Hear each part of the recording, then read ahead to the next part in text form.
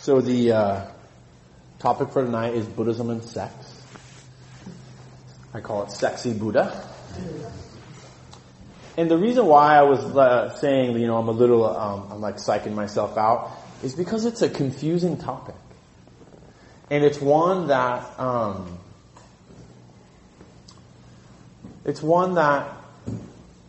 is becoming more clear, and that each person really needs to figure out for themselves what their relationship is with both the principles of Buddhism from the perspective of the Buddha's teaching and sex or sexuality, sexual relations.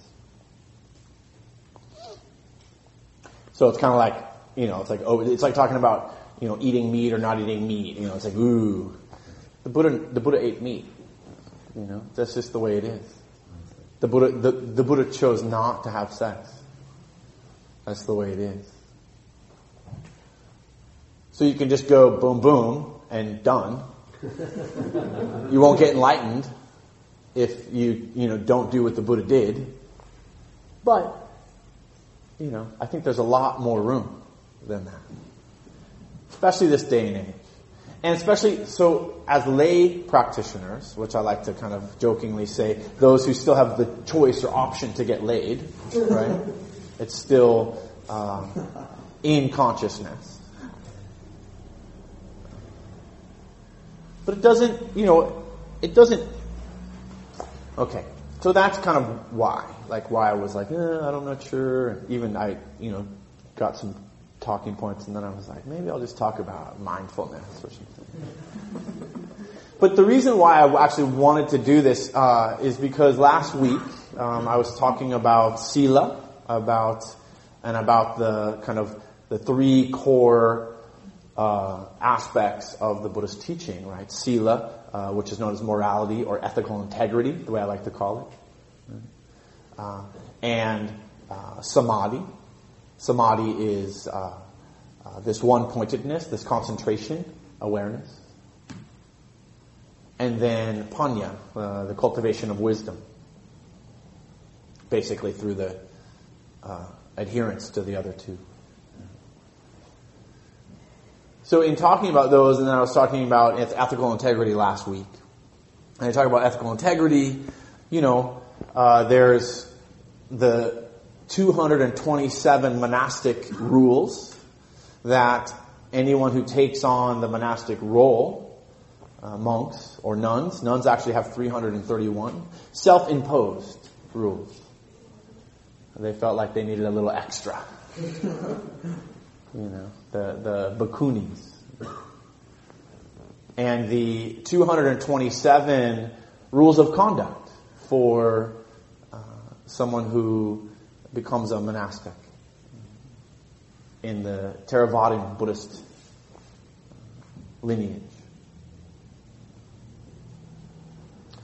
So that is the kind of, that's the lineage, that's the foreground that Buddhism, has evolved and been carried on generation to generation out of this monastic kind of world, preserved, some would say, for thousands of years. So then 2013, Burning Man and free love has come and gone and come back again, and, polyamory and commitment and divorce, and how do we make sense of it all? Right? What does this all mean? And how do we act skillfully? So that, I don't really know. But, we give it a shot. And then the other thing is, so here I am, not a monastic, a lay teacher, householder, that struggles with these same kind of topics.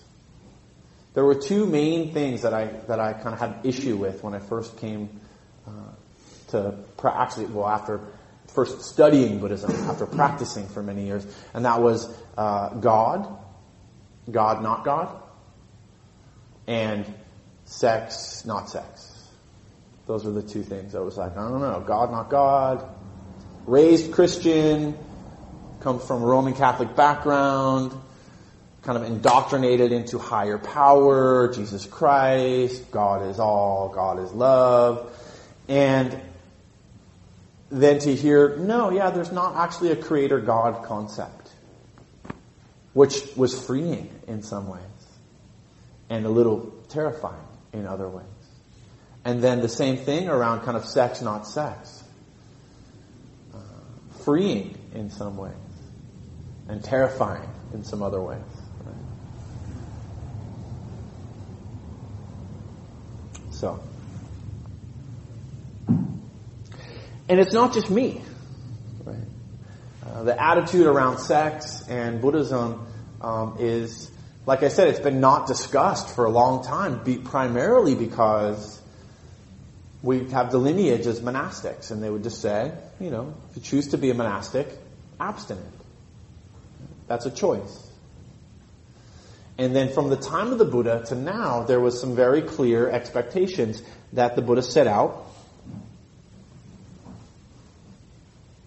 for householders. But it's a little less clear. All under there's only 5 of them. So 227, 331, 5. All pointing to the lessening of our own suffering. But really, you actually could just say 1. And that all the 227, the 331, or the 5 break down into the word ahimsa. So ahimsa means do no harm. Just do no harm. And so from the sila perspective, from the ethical integrity perspective, if that is the number one intention in every action, no worries. So really it's just one to think about. And we could really stop this sex conversation. Have sex as much as you want. Do no harm to yourself, to others, to standardize. Wish it was that easy, right? But it gets complicated because we have egos, and we have desires, and we have skillful and unskillful ways that the mind goes. I talked a little bit about that last week with kusala and akusala. Right? Kusala is considered skillful mind states, skillful ways to incline the mind. Akusala, unskillful.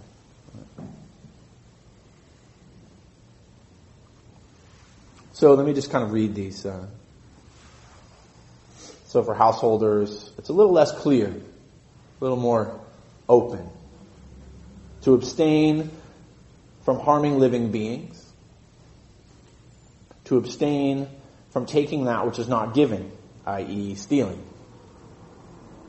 To abstain from sexual misconduct. To abstain from false speech or harsh speech. To abstain from intoxicants and harmful drugs which lead to heedlessness. So all, again, encompassed in ahimsa. I think it's important to remember that.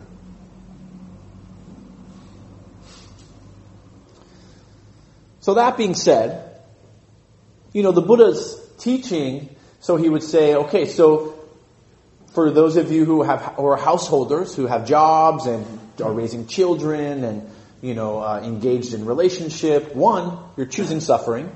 Just know that. Yeah, basically. You're choosing suffering. You choose to be in sexual relationship, you're choosing suffering. You choose to be engaged in the world. That's my perception. Sorry. Yeah. You choose to be engaged in the world, you're choosing suffering. And it is perception. Whether you choose to perceive things as suffering or not suffering. But also our causes, the ways in which we act. So, that being said, the Buddha talked about the middle way. This middle path between extreme kind of Puritanism or I don't know, like the extreme kind of do nothing. Nothing is okay. Have no pleasure. To the extreme kind of heedlessness. So heedfulness and heedlessness.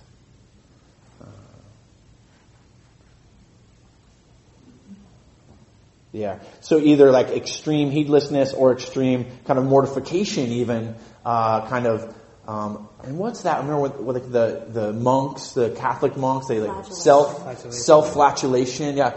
Flagellation, not flatulation. Might be that too, Self-flagellation, yeah. So they would sin, right? And then they would beat themselves up for it. Right? What? Everyone farts. Even the Buddha farted. It causes tension. So the idea of, prior to the middle path, the idea was you're either going for extreme kind of heedfulness, Puritanism, which is also, and still to this day, full of corruption. Right? Full of corruption. Or the other aspect, which is,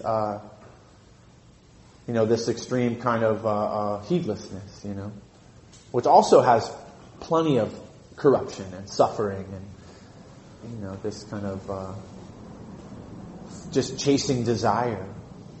There's whole schools of thought that are all about just chase and gratify every desire that you have. Great, go for it. See how that goes. See if that really ends your suffering. That's sure, I don't have an opinion about it. Go for it. See if it works. I like this idea of the middle way. So we're not shutting it all out. But we're also not just going to continually beat ourselves up or, judge others for what they do.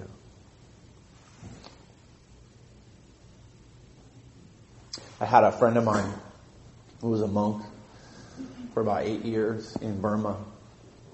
And he was a hardcore kind of forest monk. So he would go kind of just camp under a tree for weeks at a time and didn't have pretty robes, took robes off of dead bodies and just really let it all go. And he said that, at one point his sexual desire was so strong that he thought he started to have these, fantasies about cutting his genitals off.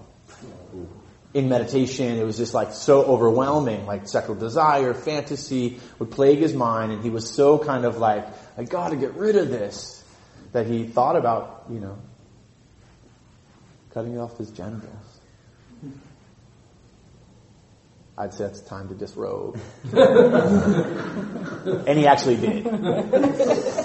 Not there long after. But actually what he told me, and I've had some battles with this myself, what he told me is, that it was so overwhelming, and then the opposite was so overwhelming, right? So it was the fantasy is so overwhelming, and then the this is bad, wrong, I need to get rid of this desire, and that causes suffering. Both sides. And so the Buddha was no, let's see this middle path. If you're going to choose the suffering of the householder life, then work with it.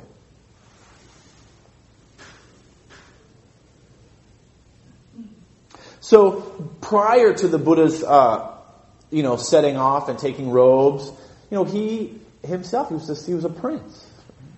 He had concubines and, flower girls. He talks about, surrounded by dancing girls, concubines, and, polygamy was common. So to have multiple wives, and it was very common, that idea of chasing desire. And he saw the futility in that. He saw that it's actually not leading to happiness. So he went to the other extreme and then found, as my friend did, right, well, that doesn't actually lead to happiness either. So he found this kind of middle way and then preached from there or taught from there. The middle way would advocate neither extreme Puritanism or permissiveness.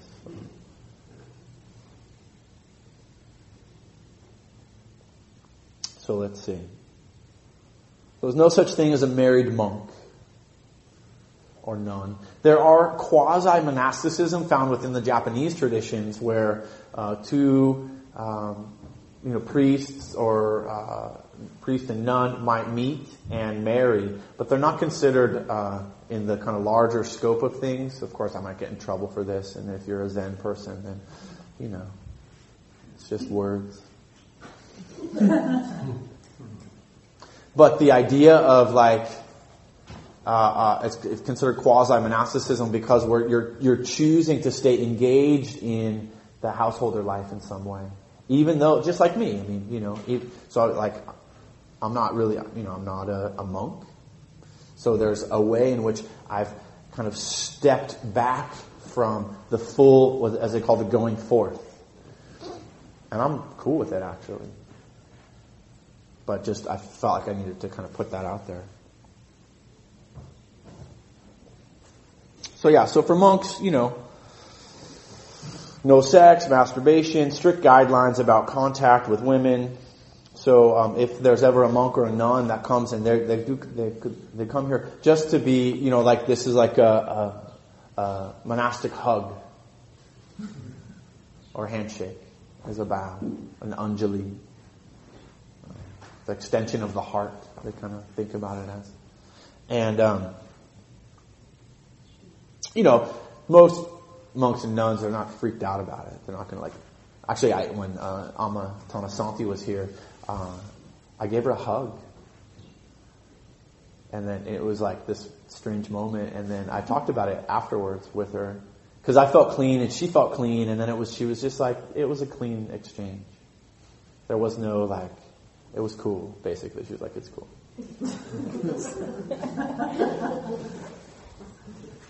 Just because because I care for her so much.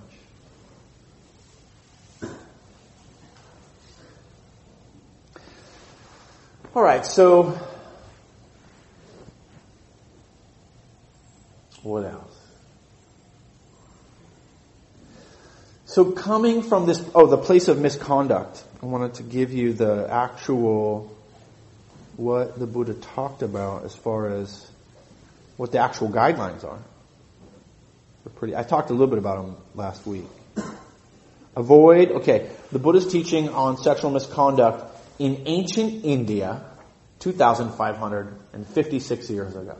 Okay, primarily men were thought to be lustful, and women were thought to be pure. Of course, we know that has changed. That we're all lustful, and we're all pure. Exactly, I like that. Sure. So he avoids unlawful. So men avoid unlawful sexual intercourse, abstains from it. He has no intercourse with girls who are still under the protection of a father or mother, brother or sister or relative, nor with married women. Yeah, pretty, standard. Nor female convicts, and lastly, with brotheled girls. So this was that was considered misconduct. Anything else was really kind of considered okay. So pretty unclear, right? And confusing in this day and age.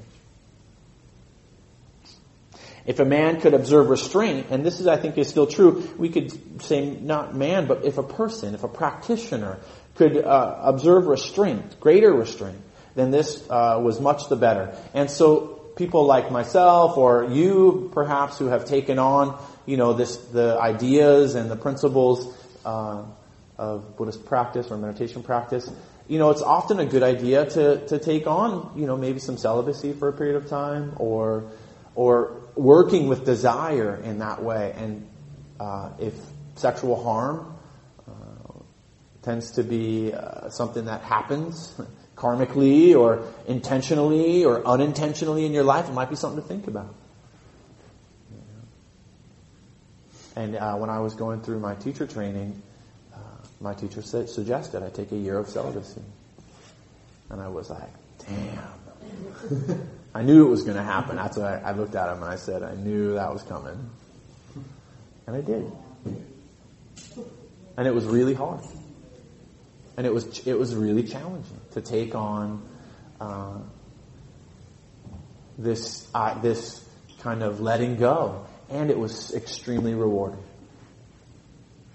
to see how much the mind obsesses. Not just on sex, but things that cause pleasure. And that's really what this practice is about. Break the enchantment. See the delusion. And get clear. That's really what this practice is about. And how do we do that? Desire is a natural urge. Right? The desire for sex, it's natural. So what do we do from there? We look at craving. The second noble truth. The second noble truth is we cause our own suffering due to selfish and self-centered craving. So letting go of the craving. It's not that desire is bad or wrong. It's the seeing, the clinging to it. The craving. The craving to be right. The craving to be understood. The craving to be heard. The craving to be loved. The craving to be rich. The craving to be a pauper. The craving to be homeless. There's so many cravings. Craving to be blissed out. All are the cause of suffering. The desire, just like the flow, the stream I mentioned earlier in the meditation, the desire will arise. All of them. And allowing them to pass through our experience without necessarily having some control, some say, is really what is being pointed to here. So it's not that sex is bad, but the clinging or the attachment. It's not that relationships are bad. The Buddha said really clearly, if there was two energies as strong as desire, he would not have become enlightened, because it was the hardest thing to overcome. It took him the longest to overcome. Greed and hatred. But the enchantment with the kind of desire of sex and sexual energy. There's that, that book. It took me a long time to really kind of get because the first book on Buddhism I ever read, Siddhartha, right? And how many people read that book? What is it? Siddhartha by Herman Hesse. Yeah. Yeah, it was like in high school or something like that, just out of high school. And, it's totally not about the Buddha, but it's about desire. And it's about like coming to and wanting and getting and then seeing that it's not helpful to just gratify desire all the time.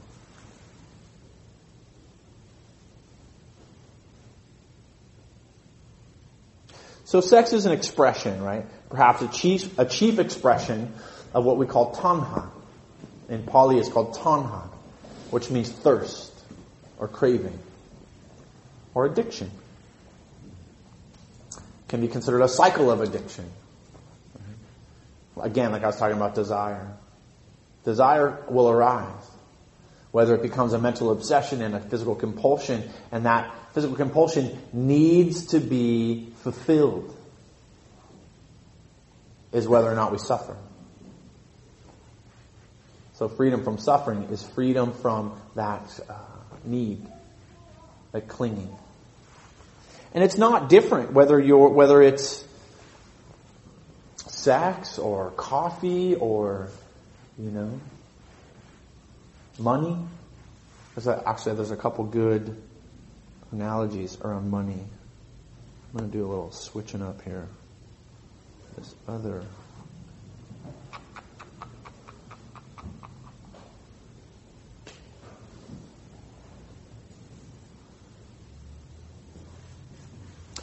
So it's considered, so I'm going to back up. So it's considered helpful to use renunciation practice,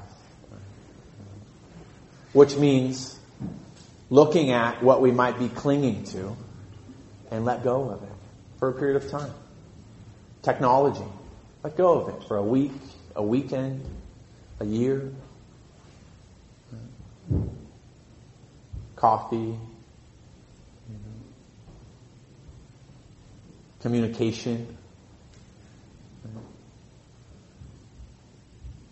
I have it's kind of like the Sabbath. I have I've done this before in practice, but it's also something that I have a friend that does it, unplugs and takes a day every Sunday, doesn't talk, just kind of hangs out. Meditation by themselves. And it's a beautiful way to kind of engage in this practice of letting go. Well, just one day a week. In this lineage, in this tradition, we have these meditation retreats that people go on, that we go on, that I teach, that some of you have gone to, where that's the whole purpose of it, is to let go of the worldly concerns and focus in on the one thing, which is getting clear what's happening within me and around me in any given moment. And so sometimes, and that means, observing actually sometimes it's 8 precepts. We only eat once a day, or you don't sleep on high or exalted beds, or you don't listen to music or play music, because some people, in some of the traditions, considered a distraction. So all of the precepts are viewed as the same. Right? All of the precepts. So sex or abstinence from drugs or false or harmful speech, harsh speech, or taking that which is not given, they're all considered the same. There's not like, if you have sexual misconduct, then you're somehow bad, you're a sinner. There's no real concept of sin,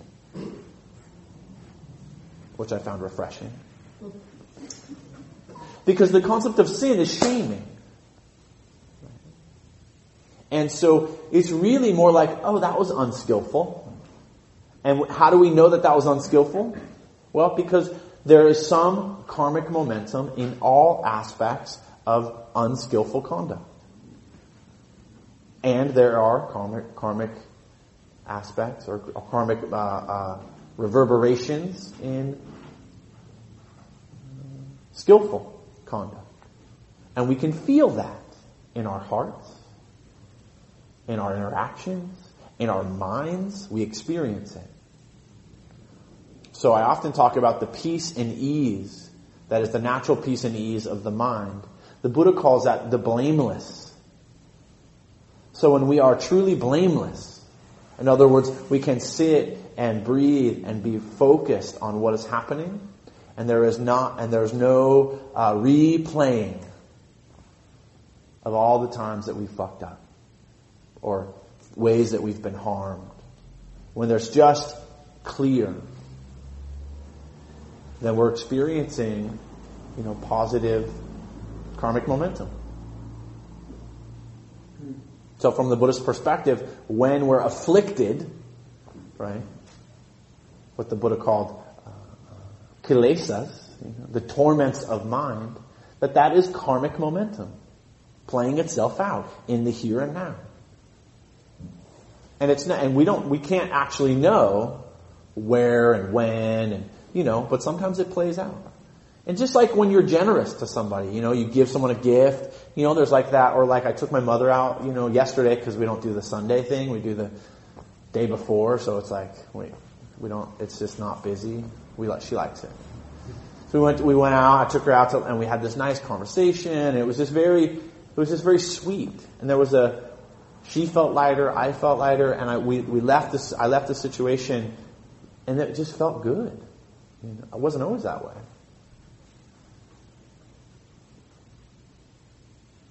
So that's another way to think about it. So whether it's, our conduct now or our conduct in the past, all conduct has a positive or negative reaction. And that instead of this overseer God that's saying like, you did this wrong and you're going to go to hell or whatever, it's like you're living the hell based on your own actions. And how you deal with it right now or when it arises is actually the opportunity. That's the only opportunity there is to reduce further suffering. Because what's done is done. And it's what we do now in this moment. And it basically means we're not clinging to it and we're not pushing it away. Whatever it is. Pleasant, unpleasant, or neither. But this is how karma and these precepts are connected. So there's no real guilt complex.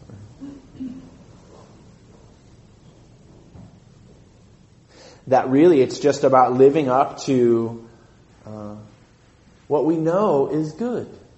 What we know is skillful. And when we fall short, because we do, right? Who doesn't fall short of their ideals? Because you could take this seat, if that's true. Because we do. And it's not about bad. It's about, that was not skillful. And into the next moment, how can I do that differently? And then doing it differently. I love this quote I've been using for part of the Bodhisattva vow.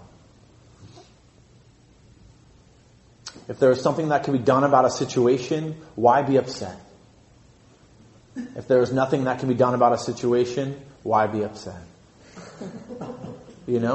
Just do the next right thing or let it go. Right? But that's kind of what the precepts are for. They're not commandments.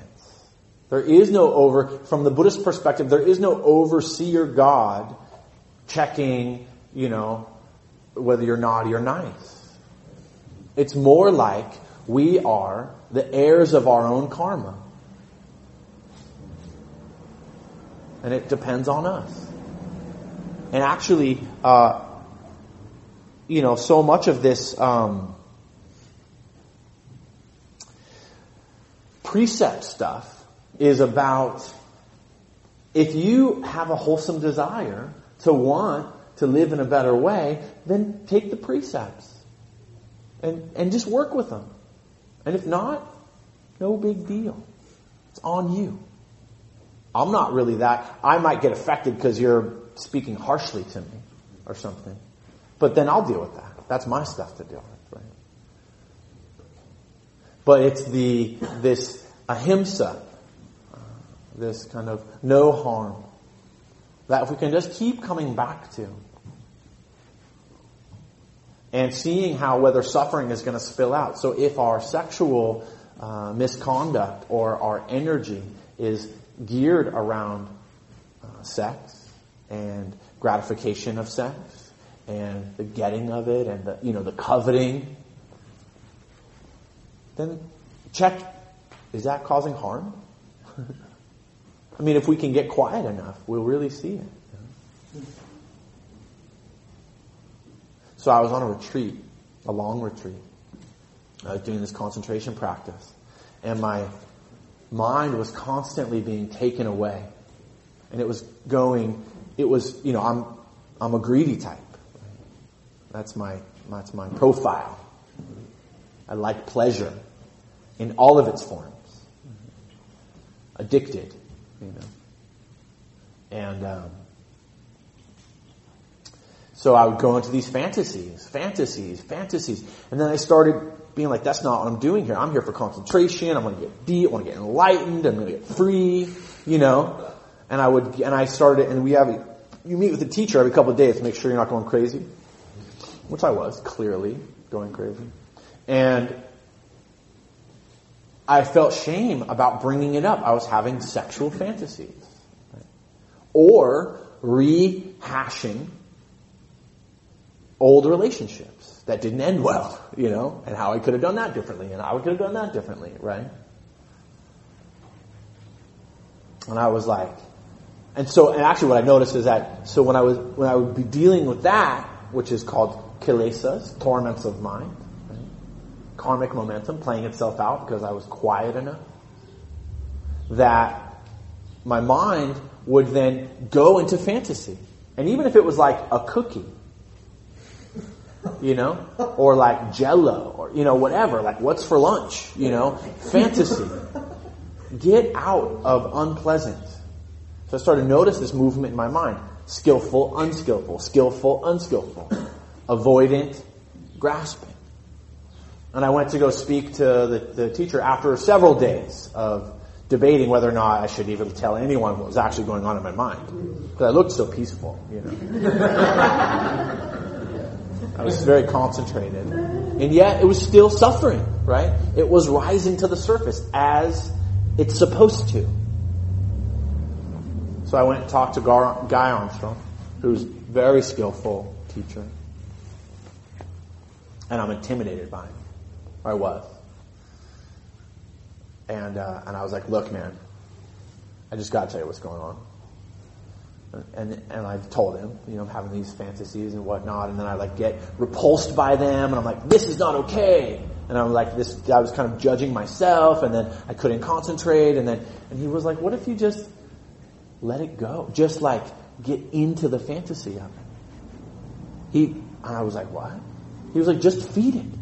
Just see where it goes. Instead of denying it. Just look at the fantasy. You're on a retreat, you're in silence, you're celibate, you're not going to do anything about it, so you're not actually causing any harm. So to try to see what happens when you feed the demon. And so I gave it a try. And it was pretty amazing. And I started to see how we can find freedom through following the precepts. Because it gives us a container to let some of that stuff out. We don't have to let it spill out on everyone else. And I was talking about that a bit last week. So restraint can be helpful. And so the idea of these, and even if it's hey, you want to take mushrooms and find spiritual enlightenment, cool. Don't take the 5th precept. If you want to work on the 5th precept as a kind of a rule of engagement, well then, maybe you want to take that one on. Thich Nhat Hanh says very clearly, if you don't completely commit, for even just that one moment that you're actually going to say the precept, if you don't completely commit to it, don't take it.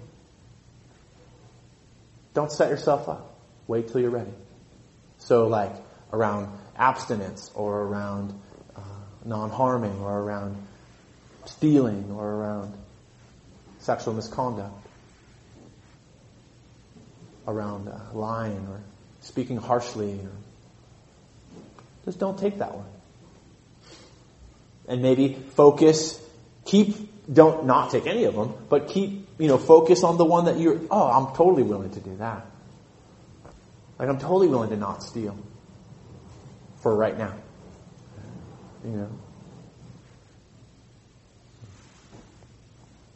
Let's see what else.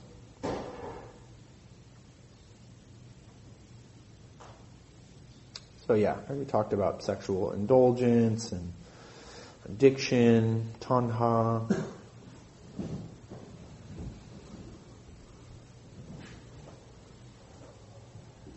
Oh, there was this one. Oh, I like this. So, in the Bible, sin renders kind of Hebrew and Greek words, which literally means missing the mark, which I thought fascinating, right?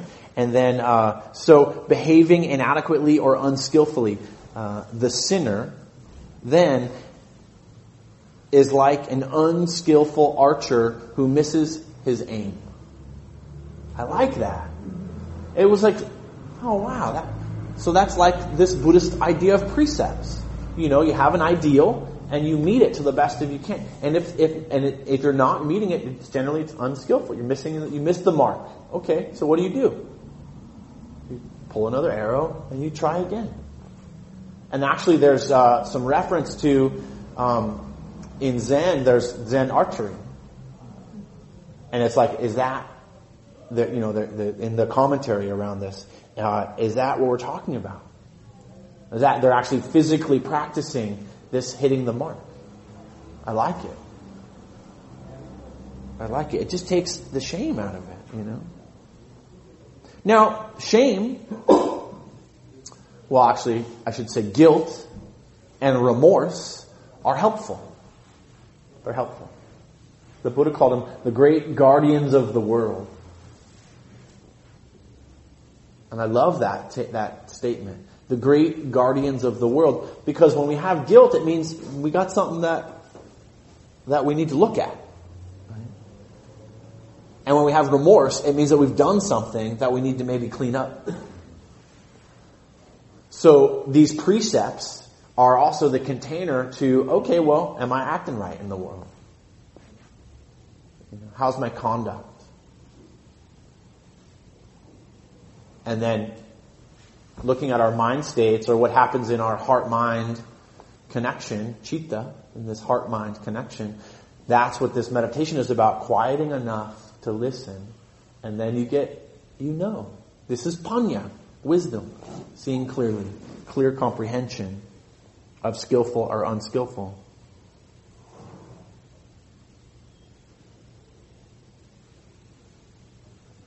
So just one more kind of example. So I'm sure you've heard the statement, money is the root of all evil. Actually, there's nothing wrong with money at all. Money isn't the root of all evil. Greed is the root of all evil. In that aspect, right? So someone pointed out, that it's not money, but the love for money that is the root of all evil. Well, at least a lot of it. Maybe not the root of all evil. So there's the snag. Sexual pleasure, like money, is not evil. Right? Or unskillful. But the attachment to sexual pleasure, like love of money, can be the cause of the suffering. The root of the evil. So I liked it. It was easier for me when I just take it, money. Oh yeah, I could see that. It's still greed.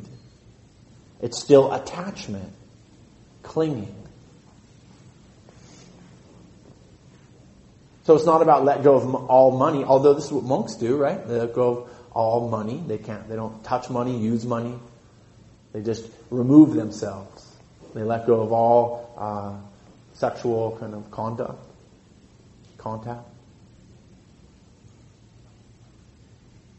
So that's one example. The other example is how can you engage? In some ways, it's difficult. I've tried it. It was extremely difficult. And then that's one extreme.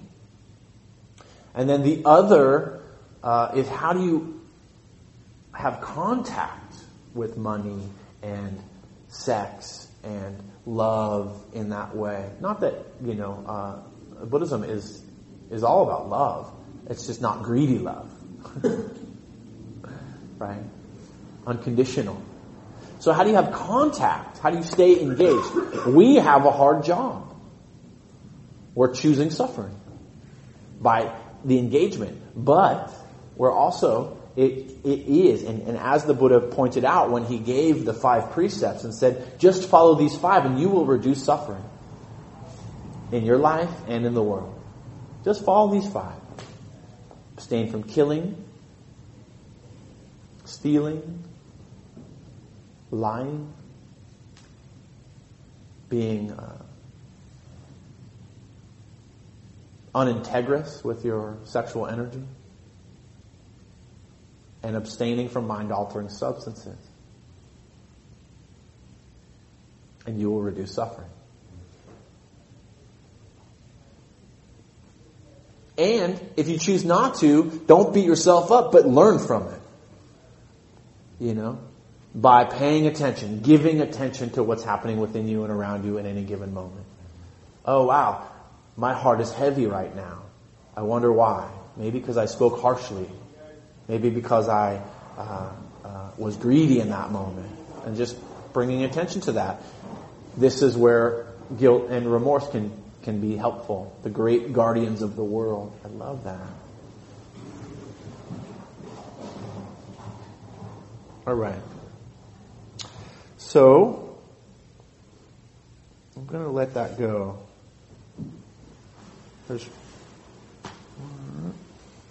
Okay.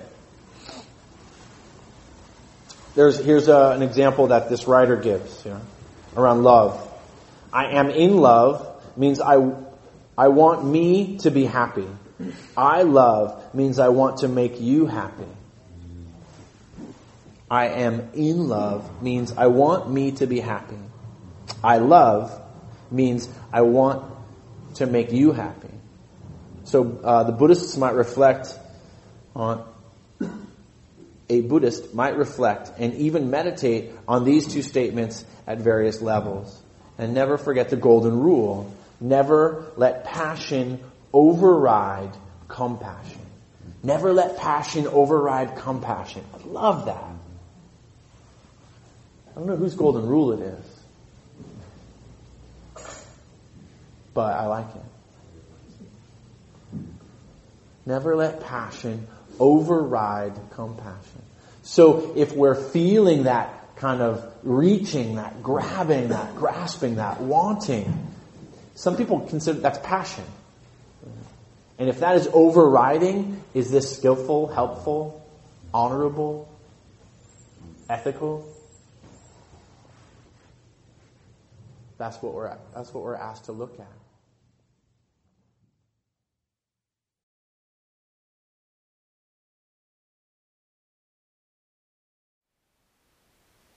Thank you for listening. To learn how you can support the teachers and Dharma Seed, please visit dharmaseed.org/donate.